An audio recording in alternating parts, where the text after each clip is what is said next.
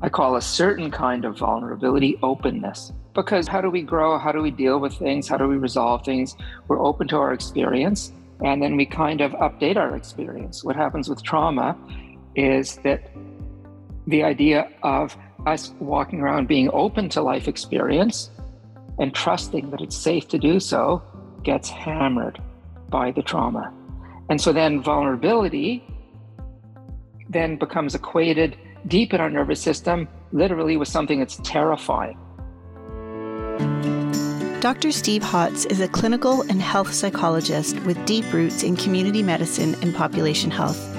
In addition to his academic career in clinical practice, he has worked and consulted in continuing professional development for healthcare providers from many disciplines on such topics as motivation, health behavior change, and treatment adherence. His clinical work incorporates interpersonal neurobiology, neuroplasticity, attachment, and approaches to change and growth that utilize the potential of knowledge in these areas. 23 years ago, Dr. Steve Hotz and I worked on some behavior change programs for family physicians. Little did I know that work with him would lay such an important foundation for me. And little did I know that 23 years later, he would be reading a book of mine about trauma-informed leadership. I'm really excited for you to hear this conversation that I have with Dr. Steve Hotz. He is a psychologist that will bring further insight into our body's nervous system. We'll explore some general definitions of trauma and why our nervous system is such an important leadership tool. I hope you all enjoy this conversation.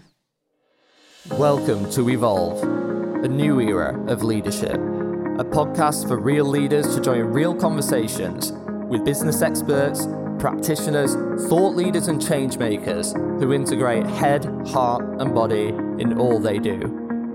Who commit to compassion and curiosity, who commit to radical self-leadership in their quest to understand others better too. Because the only way to deliver real results is to understand what it takes to lead real human beings. This is a new era of leadership.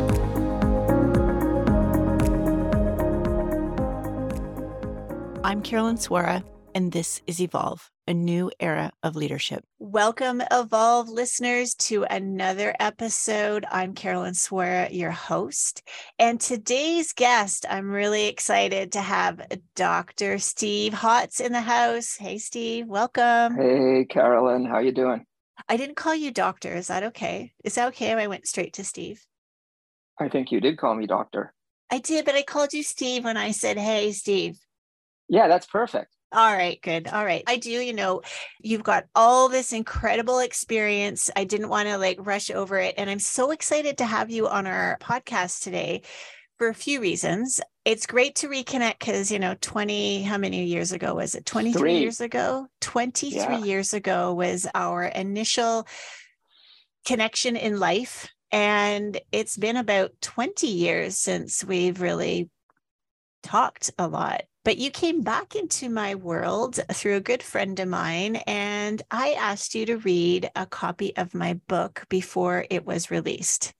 So Evolve, The Path to Trauma-Informed Leadership. I was very honored that you agreed to read it. And then that led to me inviting you on the podcast. And so here we are. And I'm so glad you sent me that copy to read because, when we did work together in the past, there was something so different about you because you were so dialed in to people's experience and the process of how we engage with one another, especially in professional roles and in roles as healthcare providers and clients or patients, right? And then to read the book, to understand your journey and to see how you kind of just grew from what you were thinking when we worked together to today. That was just astonishing and so nice to be able to read. It was a very unexpected reconnection for you and I have to say. And Thank you for saying that, because I didn't know 23 years ago. Here I was working in a large pharma company, and I really felt like a fish out of water.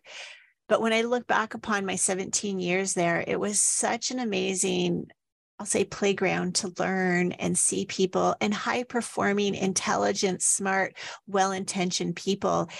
And I ended up getting my master's after I left pharma. And one of the main thesis questions that I worked with for my master's paper was, why aren't we able to be our authentic self? I'll just use that word authentic, but I had some different terminology when I was writing my paper.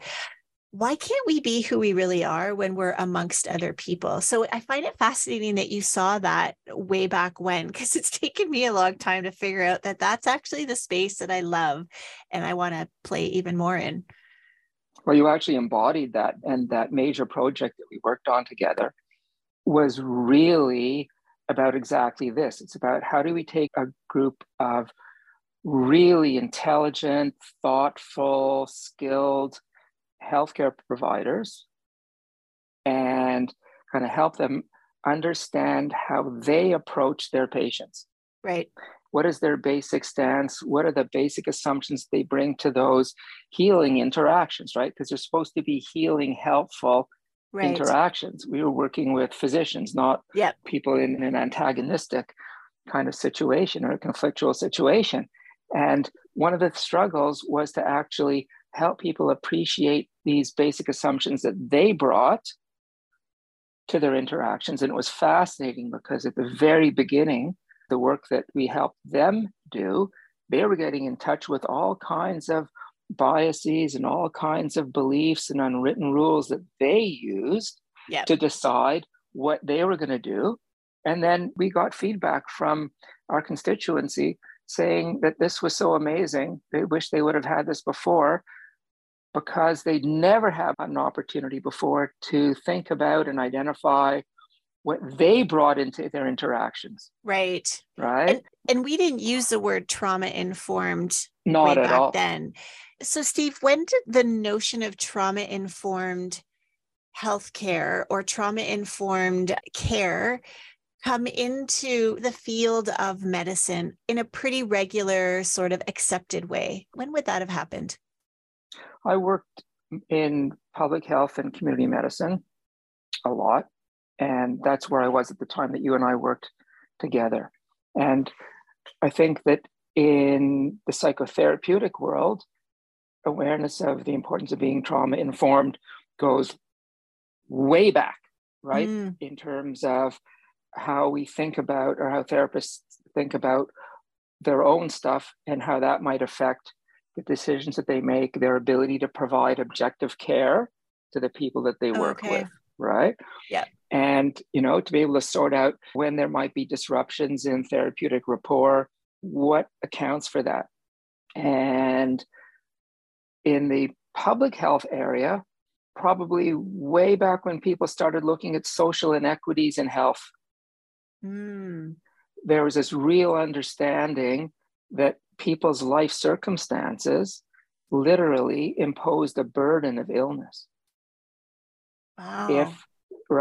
And if people's life circumstances were privileged and they didn't endure big trauma or a lot of small trauma, as you write about, then their ability to be regulated and make decisions that supported their health seemed better.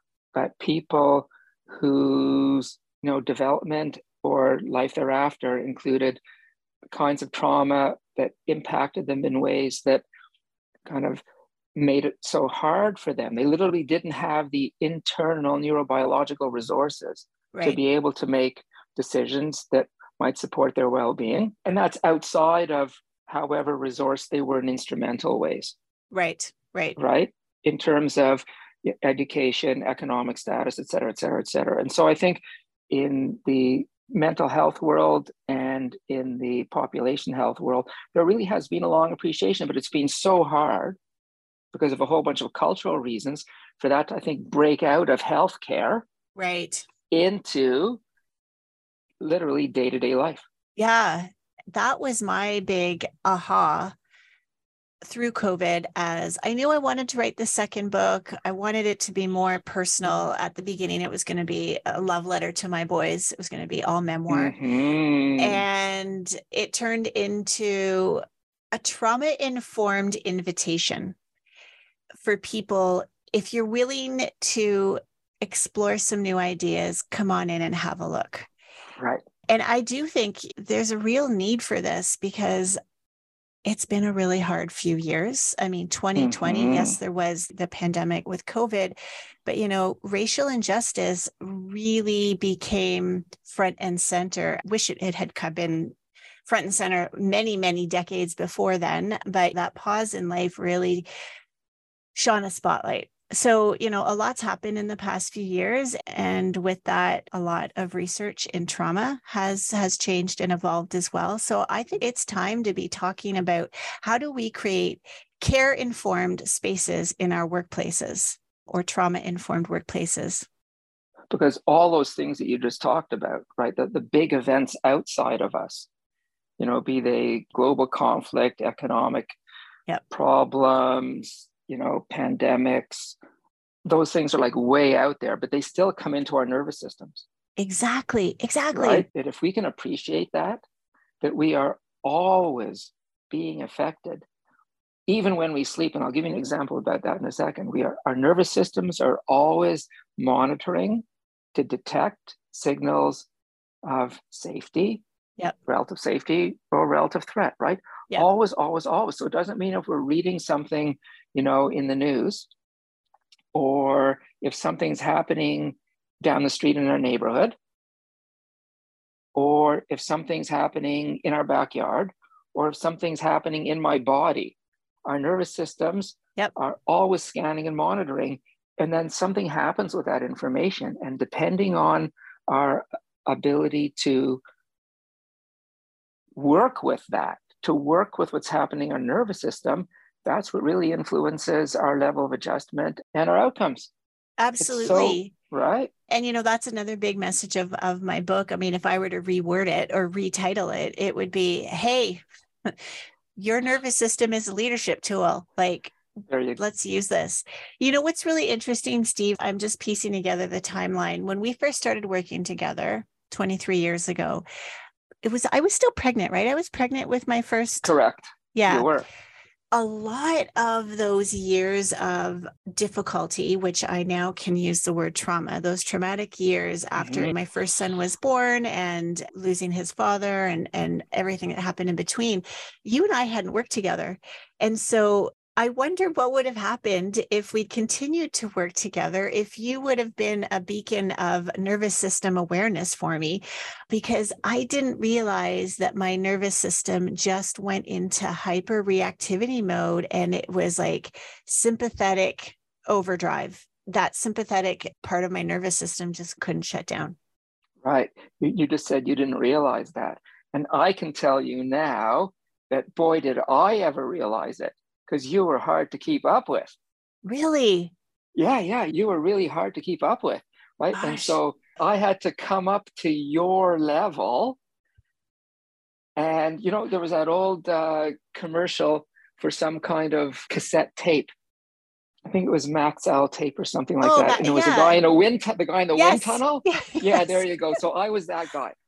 Wow. Well, and you know, gosh, so not that we're going to get into a therapy session here, but I have subsequently learned my trauma just didn't start when Paul got sick. I definitely had more of it, but I wasn't using that word trauma. And I guess that was another reason for this book is when you know more, there's more research, you have more agency to understand. And so that's my other hope with this book is that's the thing. To dispel and share a little bit of research. Again, I'm not a trauma therapist.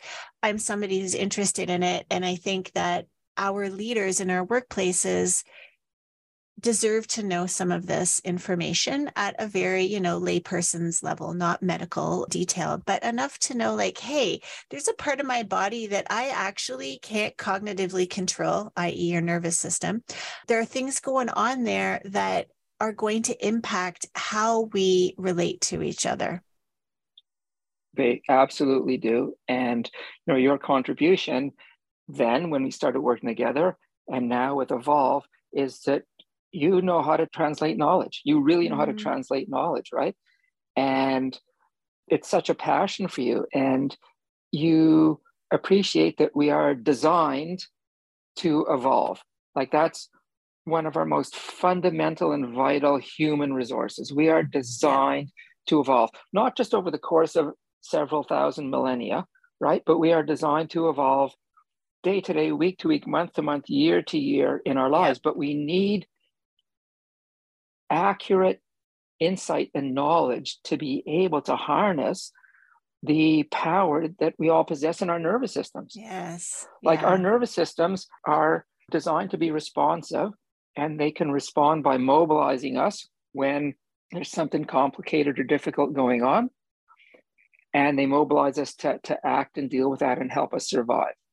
But they're also embedded in our nervous system is the restoration healing function as well. And so if you are out for a run and you're running your 10K or whatever it might be, and your heart rate, blood pressure, blood gases are not in a homeostasis anymore, right? Because there's all this effort you're putting out. And then you stop running and you don't take a pill to come back into physical regulation, right? Your nervous system has been monitoring all that stuff, and effects of your nervous system kick in and bring you back into a state of regulation. The same thing happens with regard to our emotional state. If something happens to dysregulate us emotionally, our nervous system has branches and functions that kick in if we can access them and get some other things out of the way that kick in to allow us to come back into a state of regulation. And the problem with trauma, big or small, acute or recurrent, doesn't matter. The problem with trauma is that it kind of makes it harder for us to go to and access that healing. Right. And so when people grow and change and learn how to deal with past trauma, learn enough about themselves to know how their trauma, their own life experience is affecting how they are in the workplace, how they are with people that they're engaged with, that then helps them shift. That helps them change and evolve in that way.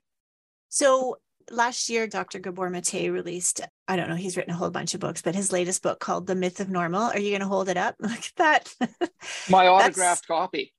Get out. Really? Oh, I'm envious. I'll have to talk about that with you after. Yeah, I missed it when he was here. I was hoping to visit.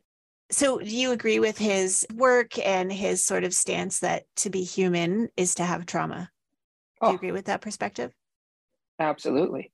And isn't it a state of profound social denial that we get caught up in so that we don't appreciate that? And it takes, somebody who has spent most of his life trying to get this message out there to kind of put it out there in a way that we can start to appreciate it.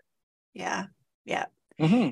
Now, in the book, when you read it the first round, and I can't remember if I told this to you when we first reconnected, but I had a real moment when I realized there's a block to vulnerability. And so, all of Brene Brown's great research around vulnerability being such a superpower and such an important element of courageous leadership.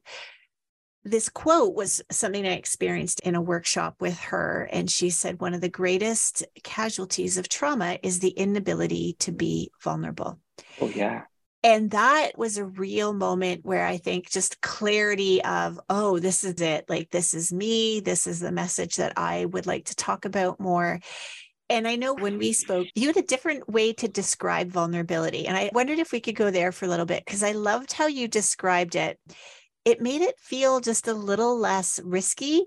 But can you share with everyone, like, what do you call vulnerability in your practice? I call a certain kind of vulnerability openness. Yeah. Can you say more about that?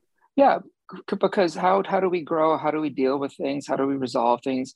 We're open to our experience, and then we kind of update our experience. What happens with trauma is that the idea of us walking around being open to life experience and trusting that it's safe to do so gets hammered by the trauma.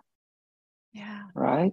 And so then vulnerability then becomes equated deep in our nervous system, literally with something that's terrifying.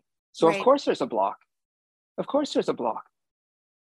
But we can't evolve unless we're open and can use our experience to get through things, deal with things, see our capability, become confident in our capability, right? We can't. And so somehow we have to solve the problem of a sense of vulnerability or openness being equated with terror. You know, a friend and colleague of mine, a psychologist in Britain named Mark Grixty, came up with this really nice little phrase in a workshop that we did several months ago. He said, once we accept our vulnerability, it loses its power over us. Oh, isn't that awesome? Once we accept is. our vulnerability, it loses its power over us. And if we just kind of riff on that for a little bit, it's kind of like, well, it makes so much sense and it resonates with us right away, but what the heck is involved in accepting our vulnerability? It's so existential and huge, isn't it? It really right? is. Yeah. And I think it's about when trauma is stored in our nervous system, it's stored in a part of our memory that has no time clock and calendar associated with it. Right. It's subcortical emotional memory. Yep. And it's sitting there kind of like waiting for any stimulus that's related to it to kind of open the gate, and we feel the emotion, we see things through the lens that trauma shaped for us. And of course, we're going to keep on feeling vulnerable. So what does the acceptance mean? It actually means processing. It means kind of updating those old emotional memories, making the distinction between then and now. And this is the key thing, finding ways to help our nervous system learn that even though that happened, we're safe, we're okay. Yeah. There's so many. I'm already excited to look at the transcription of this and use my highlighter. I love highlighters. Finding ways to help make us safe. So I know in the corporate world, this notion of psychological health and safety has really become accepted. Thank you, Amy Edmondson, for that work. Thank you to all of those out there who, and especially our Canadian standard that we have. Here's what I'm noticing, Steve, is it's a checkbox. It becomes a cognitive exercise. How do I create safety? What do I need to have in the room? What do I need to do? What are the check boxes? And again, what I hope to do with this book is to say the best way to create safety for other people is to have awareness of your own nervous system regulation. And that was, when I was doing my research and looking at the work, it was Deb Dana's work, actually. Actually, I have it just over here. It was like a deck of cards and like a visual thing. And this whole notion that every interaction we have with someone, our nervous system is either saying safe or not too sure, or, that in some extreme cases might be like not comfortable. That's powerful stuff to help us as leaders recognize that we can have the greatest, and I'll use myself as an example. I can have the greatest intentions, which I did when we worked together. I had no idea I was causing you or others around me to be in that wind tunnel at all. Oh, well, to your point, my nervous system in that wind tunnel didn't experience it as a threat. It experienced it as a challenge. Okay. And so when something happens that's sort of big and really stimulating and our nervous system gets aroused, our nervous system, on the basis of what it's learned, is going to say, uh-oh, danger, retreat, go home. Yep. Or it's going to go, whoa, this is exciting. This is going to take some energy. But man, when I can see, right, that's challenge. Right. That's challenge. Which way it goes for us really depends on how our nervous system is tuned. Have I experienced things in my life that have made me kind of paint everything with a similar brush? That things that kind of get caught up in the tailwind of something, that's something scary, it's a threat, or is there a prospect of something really good and interesting and exciting and positive for me here? And getting back to what you were talking about in terms of what a leader in the workplace can do other than be on autopilot and check off the boxes, well, I think leaders can really start to understand something that we call co-regulation. Right. Do you want to talk a little bit more about that? I mean, I know I talk about it in my book, but I'd like to hear your perspective. You certainly do. Yeah. And so to be healthy and just adapt in a positive way in the world, our nervous system needs to be regulated. That means that it needs to be able to use all of its resources to support us being in a good state of balance, no matter what's going on, whether we are at the lake on a beautiful Sunday afternoon, being able just to chill and not worry about anything, or whether at the office and there's a deadline coming up, or resources that were promised to us aren't there, or a key client all of a sudden does a turnabout and years of work hang in the back, whatever, right? The situation is, our nervous system needs to be able to keep us in a state of balance so that we have access to all our higher level resources and abilities and skills, our expertise. Right. Right? That ability for our nervous system to be regulated develops from the time we're really small through our childhoods, if we've been lucky enough or fortunate enough to have had the experience of what we call co-regulation with someone who is there to support us, hold us, not freak out, not get angry if something goes sideways or difficult, because our nervous systems have this very important capacity that Deb Dana talks a lot about called neuroception. Yeah. So when we're interacting with another, it's not the words. It's everything else that our subcortical senses are picking up that indicate to us whether this is safe and I'm safe. Yeah. And so essentially we learn to be regulated when we are in the presence and have lots of experience being in the presence of people who are with us with their regulated nervous system. Right. And this does not stop when childhood's over. We need co-regulation throughout our whole lives. Anybody who we can connect with when we're struggling, when we're not feeling well regulated, when we're activated or being triggered or are worried or anxious or down or whatever it might be, right? Yep. Being in the presence of somebody who has that calm, dialed in presence, literally our neuroception picks that up and our nervous system goes, yeah, right. Yeah. And so this is something that I think takes us from sort of the concept of a psychologically safe workplace into the practices that leaders can bring to their workplace, to recognize that everybody that we work with is picking up a below awareness level through the oldest parts of their brain and nervous system. Yeah.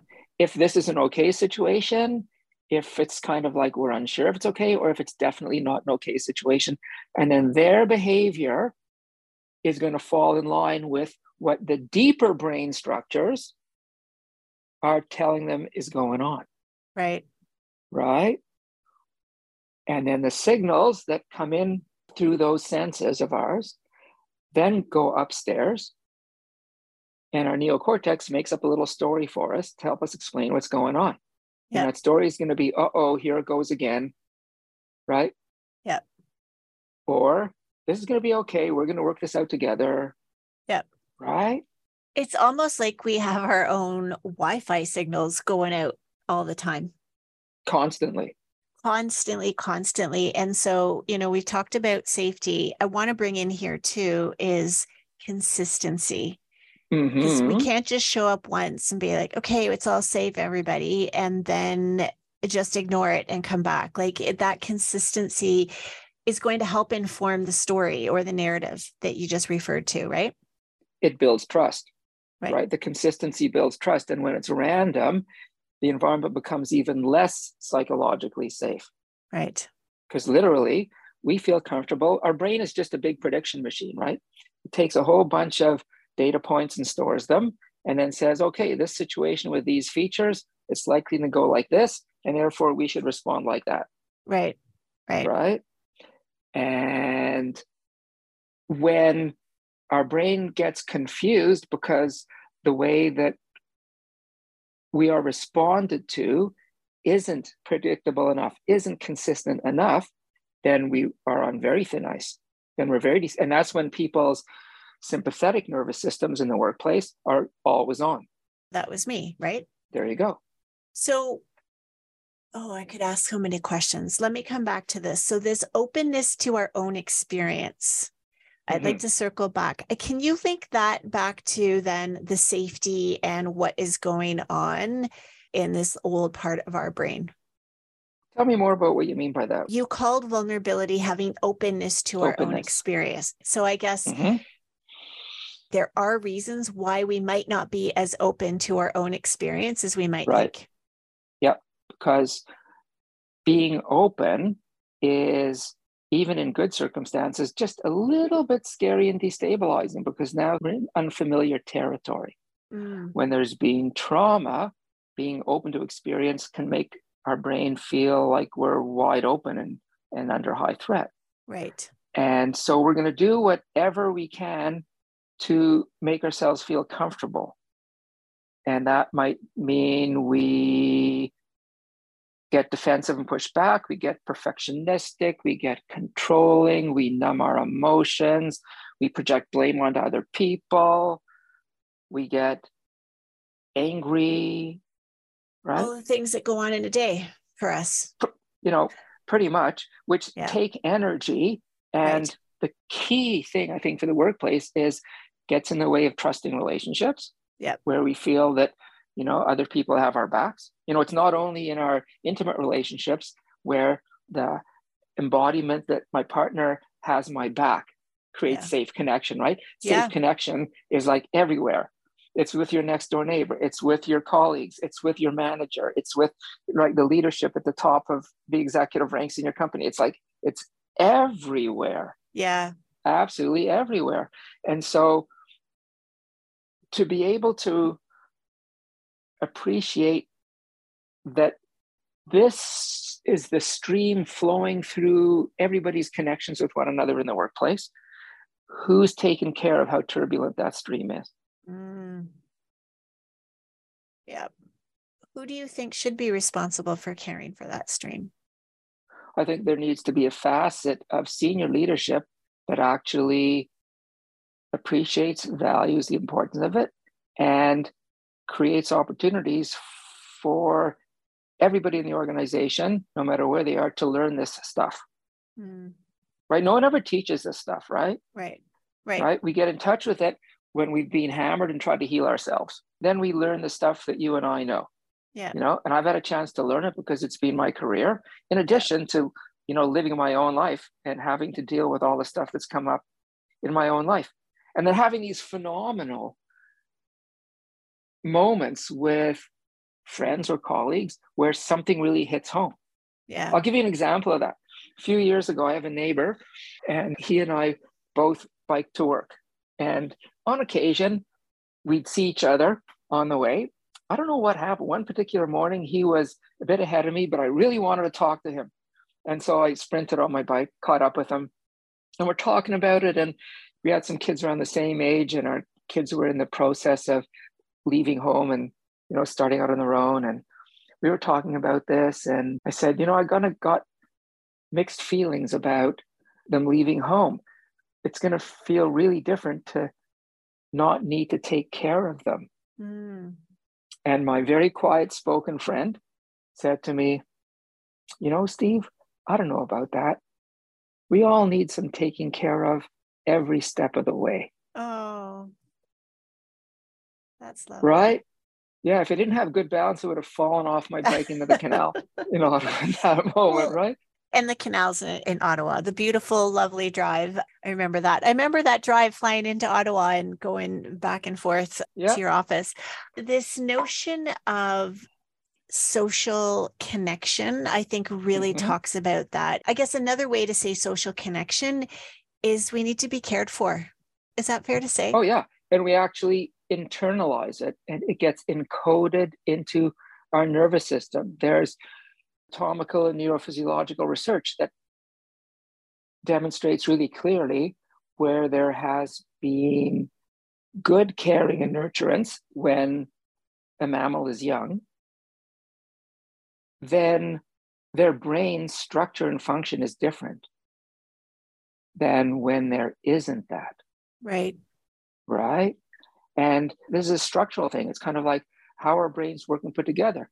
And we know that where there hasn't been that kind of nurturance, healing is certainly possible as well.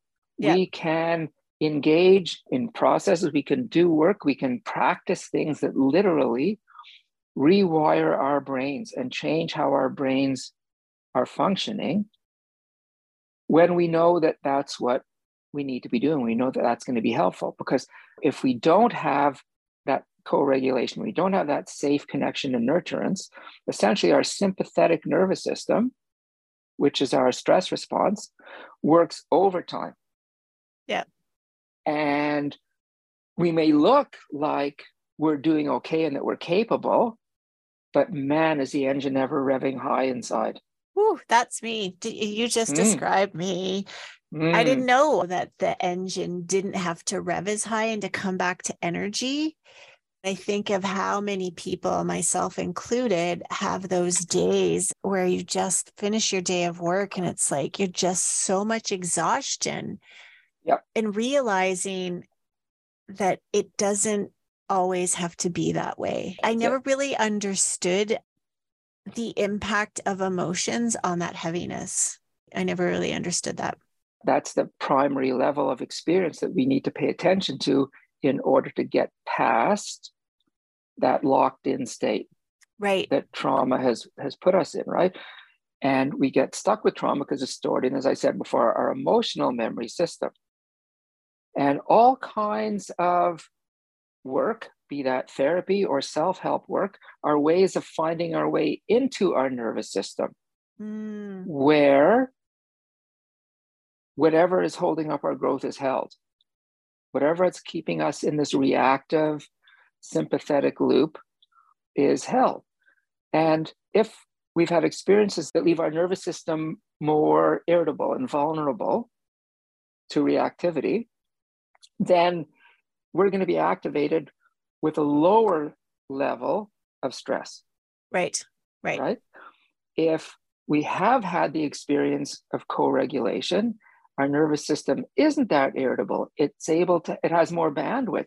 And so we'll be able to stay regulated. That means our nervous system, our brain retain access to all the good stuff that we need that help us thrive.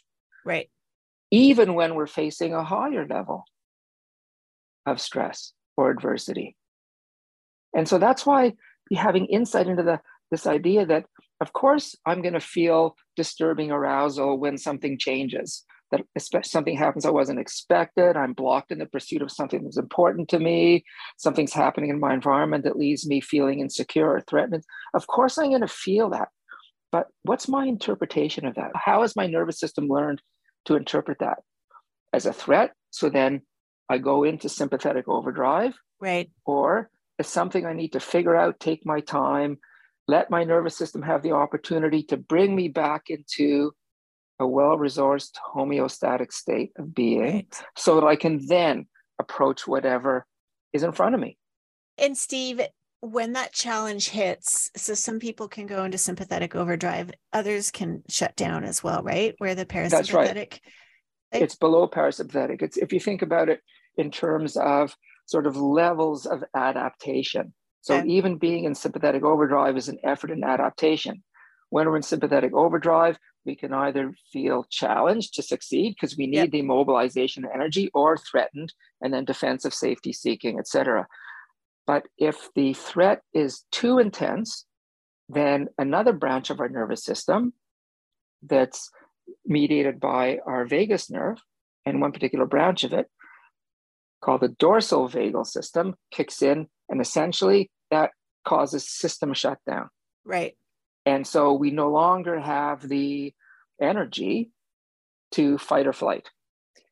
this is going to be a very generalized statement, but are a lot of people experiencing this sort of shutdown mode because the intensity of stress is unrelenting? It's been unrelenting and it's worn them down. And, when you think about burnout and people lose their ability to approach the role demands of day-to-day life, right? That sort of suppression of energy is a feature of the system shutdown that occurs when we've just accumulated too much. Right. And we move between these different states of being, right? There are times when we're really overwhelmed and we do shut down for a little bit. But a flexible nervous system handles that. It can help us move out of shutdown into more engagement, right? A well-resourced nervous system and a flexible nervous system, if we're in that sympathetic nervous system state where we're very mobilized, can recognize, well, maybe this is a bit too much and help us get out of it into safe, secure, connected, don't need to strive, don't need to accomplish, I can just be, it's safe to just be, right? So it's our ability to move between states, not get trapped within states. The British psychologist Paul Gilbert, in his excellent book, The Compassionate Mind, gives a model of this that I find really useful. He talks about being sort of 3 different emotional regulation systems in our brain. One is an energizing, positively activated set of feelings and emotions that allows us to strive to accomplish things. Another one is our threat system that turns us defensive. We become safety seeking, etc. And another one is this range of content emotions that we're capable of feeling. I'm secure. I don't have to strive right now. I can just be. My nervous system can replenish. And these systems are very, very important because we need to be in a state of balance when it comes to how much is going on in what part of our emotional regulation system. If you're going for a walk in your neighborhood with your partner, you need to be sufficiently vigilant and aware of your surroundings to listen for traffic when you cross the road, right? Well, that's our threat system. Right. You're not paralyzed at the curb, but you're hearing. You need enough of the performance activation system to be able to have your brisk walk, right? And then you need enough of the sort of secure, content, connected system going on to enjoy the time with your partner. Is it fair to say, Steve, we could talk for another hour? Easily. Or 10. I have to ask this question though. That last component, that secure attached one, is that one a little harder for many people to access? Because and I'll speak for myself here, I found it really hard to just be content with what is in the moment instead of driving to what's next. Well, that's what our culture does, right? So is it fair to say though that sort of third element that so we need to kind of give that one more juice essentially and find that balance? That's right. We need to actually learn how to work with it. We need to learn how to access it. We need to learn how to kind of fertilize or strengthen the wiring for that system, just because it doesn't get practiced a lot. The opportunity to practice it gets squeezed out. I talk with some clients about how to couple time and how to find couple to spend time as a couple, for example. Or how to spend time as a family when it's not taking kids to sports or music lessons, 3 kids in different directions at the same time, and then schoolwork, and then, right? So like what actually happens to this connected time where there's not a task associated with it? It's really, really, really hard. And alongside that, I think is something that's super important, and that is that our culture, and you write about this, our culture promotes self-regulation and self-sufficiency. Right? And otherwise we get admonished for being too sensitive or too needy.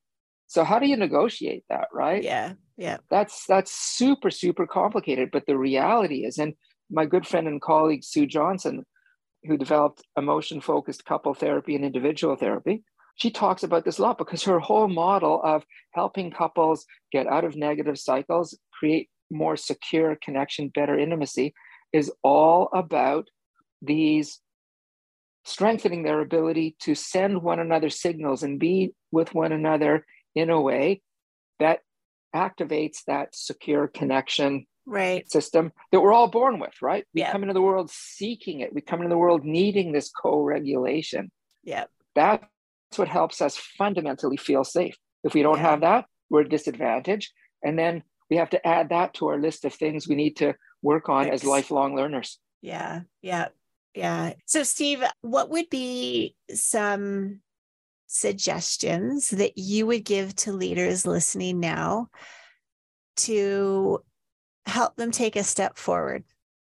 Everything we've been talking about is really about being in touch with our inner experience that's typically not in the forefront of our awareness enough at the time. And that's our bodily experience. So things that we do that actually help us get in touch with what we're noticing in our body and being able to spend time with that level of inner experience helps us tune in a little bit. And then we often get surprised about what we find. I don't know if you've ever had a massage. Oh, yes. I'm having one on Wednesday too. I've had one in a few months. Person. Yeah. There you go.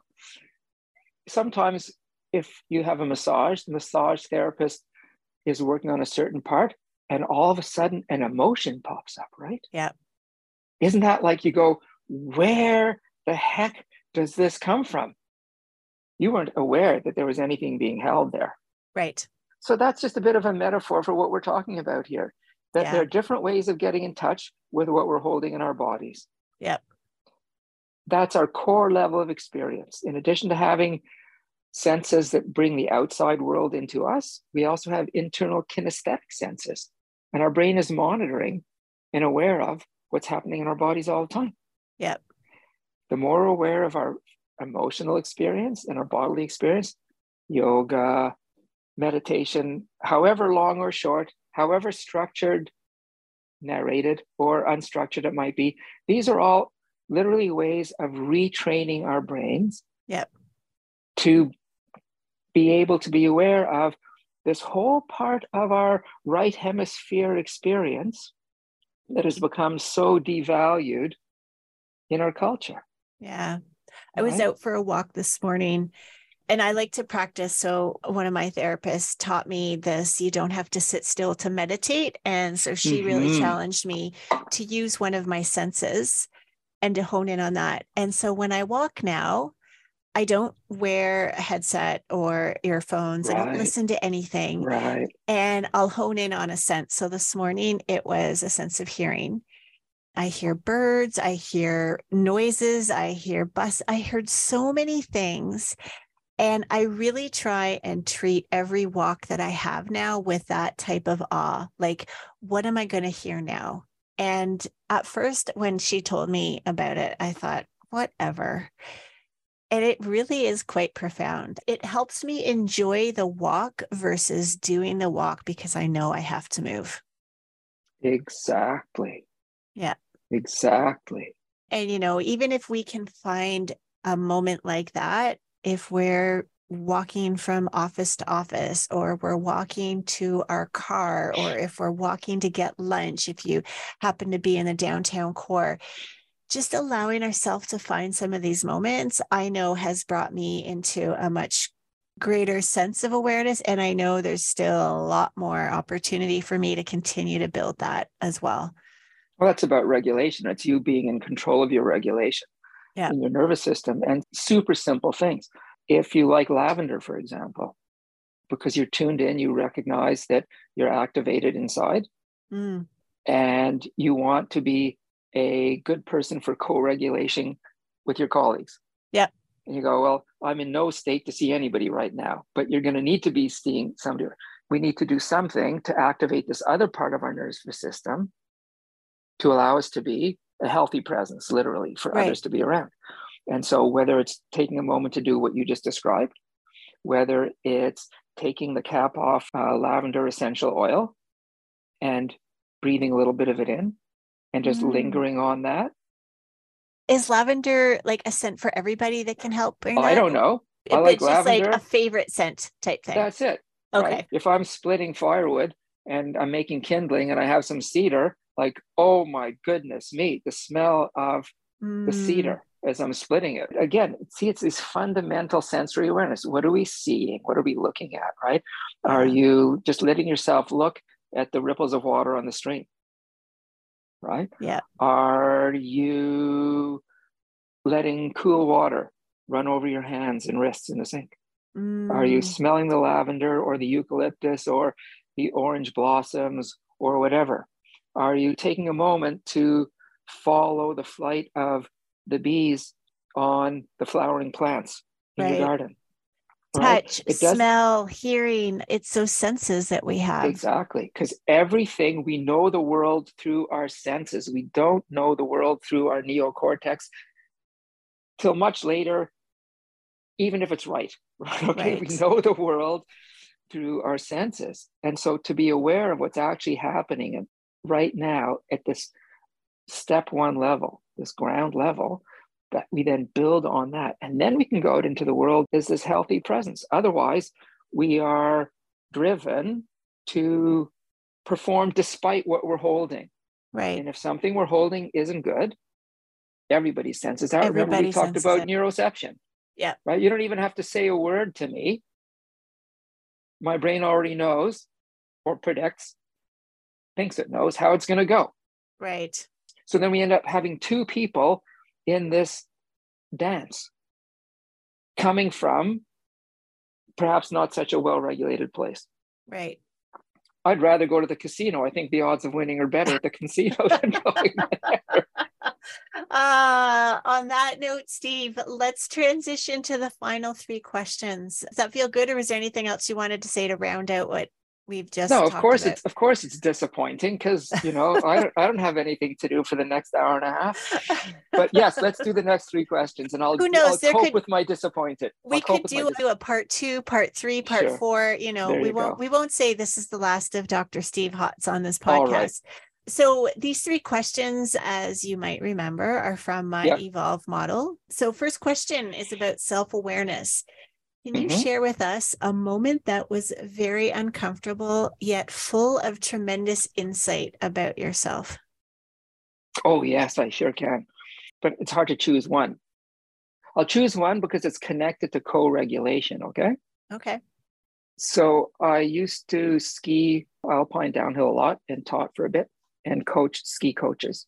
And so I was out west at Whistler, and it was like really big terrain, right? And I'm used to the terrain here locally, which is very small terrain. Yep. And so there I am on top of this mountain, and it's steep to the point where I can't see towards the bottom of the hill. It goes off into nothing, right?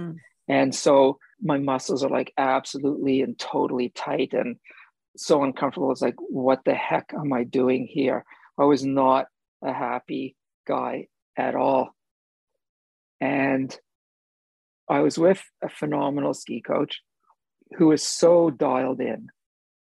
And he said to me, Steve, I know this is a step up, but I'd just like you to try and trust yourself and know that you bring everything you need to this. Wow. You already have everything you need. And then he looked at me and he smiled and he said, let's have the best day ever. And there was such warmth and genuineness and positive regard in him. Yep. Not just his words, but in him, right? That I literally felt that tension evaporating in my body. Wow. And instead of thinking about what was going to happen next, I was absolutely in the moment, just responding to the sensations I was feeling in my body when I was skiing. Wow. And it was like my skis were barely touching the snow. Must have been a good run. It was awesome. It was awesome. The Wow. most awesome part of it was the transition in my feeling, and then the reflection that came after it in terms of, oh my goodness, look at all these anticipations that came to my mind. This is an unfamiliar situation for me. Inevitably, I went to the disaster scenario. I totally missed out on connecting with all those things that I actually know that are true about me and my capability. Right. And of course, my threat system got activated. Of course, I get tight and stiff. Of course, I lose access not only to my mental skills, but also my fine motor control, right? Because that's what happens when our threat system gets activated. Yeah. So there you go. That would be one example. There's all kinds of other important ones like big hugs when I've been in distress that I've received, right? That also, but so much connection, self-awareness to your nervous system. I love that. Occupational hazard. Yeah, I was going to say. So second question, what is a practice or ritual that keeps you in a calm or regulated state? I use a brain spotting technique called resourcing. Okay. And it involves finding a calm place, grounded place that feels good or okay in my body, and just lingering on that for a minute, getting a sense of where it is and how it feels. And then I scan what's in front of me. Right now, it's just the wall of my office, until my eyes land on a spot that gives me more awareness of that calm place in my body, that grounded place where I feel centered. And then I just let my gaze stay there very gently, not forcing anything, not expecting anything to happen. And I just do that. Wow. Yeah. And I might listen to some bilateral music. What is that? It's music that alternates between our left and right ear. The soundtrack is made to alternate between our left and right ear. And that is very calming for the nervous system. And it kind of helps us bring in the good stuff that's happening with the resourcing. How do we find bilateral music on a streaming platform? Do we just do a search bilateral? Yeah, you could do that. I know there's some tracks on Spotify. So, Dr. David Grand, who developed brain spotting, has a few CDs. The brain spotting organization in the United Kingdom, brainspottinguk.com, I think, I might not be right about that. They have some free tracks to download. And then an audio engineer who's also a brain spotting therapist in Colorado has a company called Bodily, BODHITRE.com. You can listen and download from there. Some people listen to it while they're working on something. If they feel a bit activated, they find it calming just to have the headphones on, and we listen to it at a volume that's just loud enough to hear, but not to interfere with what we're doing. Right. Yeah. Oof, insightful. Last question. Yes. What is a song or genre of music that makes you feel connected to others or part of something bigger than yourself? Oh, it's so easy. It's jazz, and it's Oscar Peterson. Typically playing solo, but can be with his trio. And my playlist of Oscar Peterson is huge. Town in Ottawa, where the National Arts Centre is, there is a Oscar Peterson sculpture, him sitting at the piano, and they actually play music from a loudspeaker somewhere near there. Oh, really? And he is Canadian, if I'm not mistaken. Is he ever? Right? Yeah, that's is he ever? Yeah. Here it is, downtown Toronto, Elgin Street, really busy, a block and a half from the Parliament buildings, lots of traffic. I walk by there, right? Yeah. Just being downtown activated Ottawa. Downtown Ottawa. You said Toronto. Oh, did I? Okay, yeah. Sorry. Thanks. Don't want to get those two places confused. No, that's it. Maybe they should put his music in downtown Toronto. Who knows what could happen? And despite all the noise, you walk back, you hear a few notes, and it transports me. It's amazing. I did not know that. Next time I'm in Ottawa, I'm going to find that place. And next time I'm in Ottawa, Steve, I'm going to give you a shout. We can do something IRL in real life. Why not? All right. Well, I cannot thank you enough for so many things, for inspiring me unknowingly 23 years ago when we first started working together. I don't think I realized until our conversation how influential that time was on me, and really giving me some foundational aspects to build upon. And thank you for reading the book and providing such an amazing testimonial, and for coming on the show. And I don't think this will be the last time the listeners are going to hear from Dr. Steve Hotz. Fantastic. All right. Well, have a good day. And thanks again, Steve. Thank you to all the listeners for tuning in to another episode, and we'll see you all soon. Wow. 20 years since Steve and I last worked together, and yet the conversation flows like it was just yesterday. I hope you enjoyed hearing from a psychologist insights about our nervous system, insights about what trauma means, and some ways that we can use our body to bring ourselves back into a state of being present. If you've enjoyed this show, please like and subscribe. It would mean a lot. And if you're interested in learning more about what Steve and I talked about today, about trauma-informed leadership, check out my book, Evolve: The Path to Trauma-Informed Leadership. You can purchase it through major online booksellers and also in some independent bookstores. Take care, and thanks again for listening.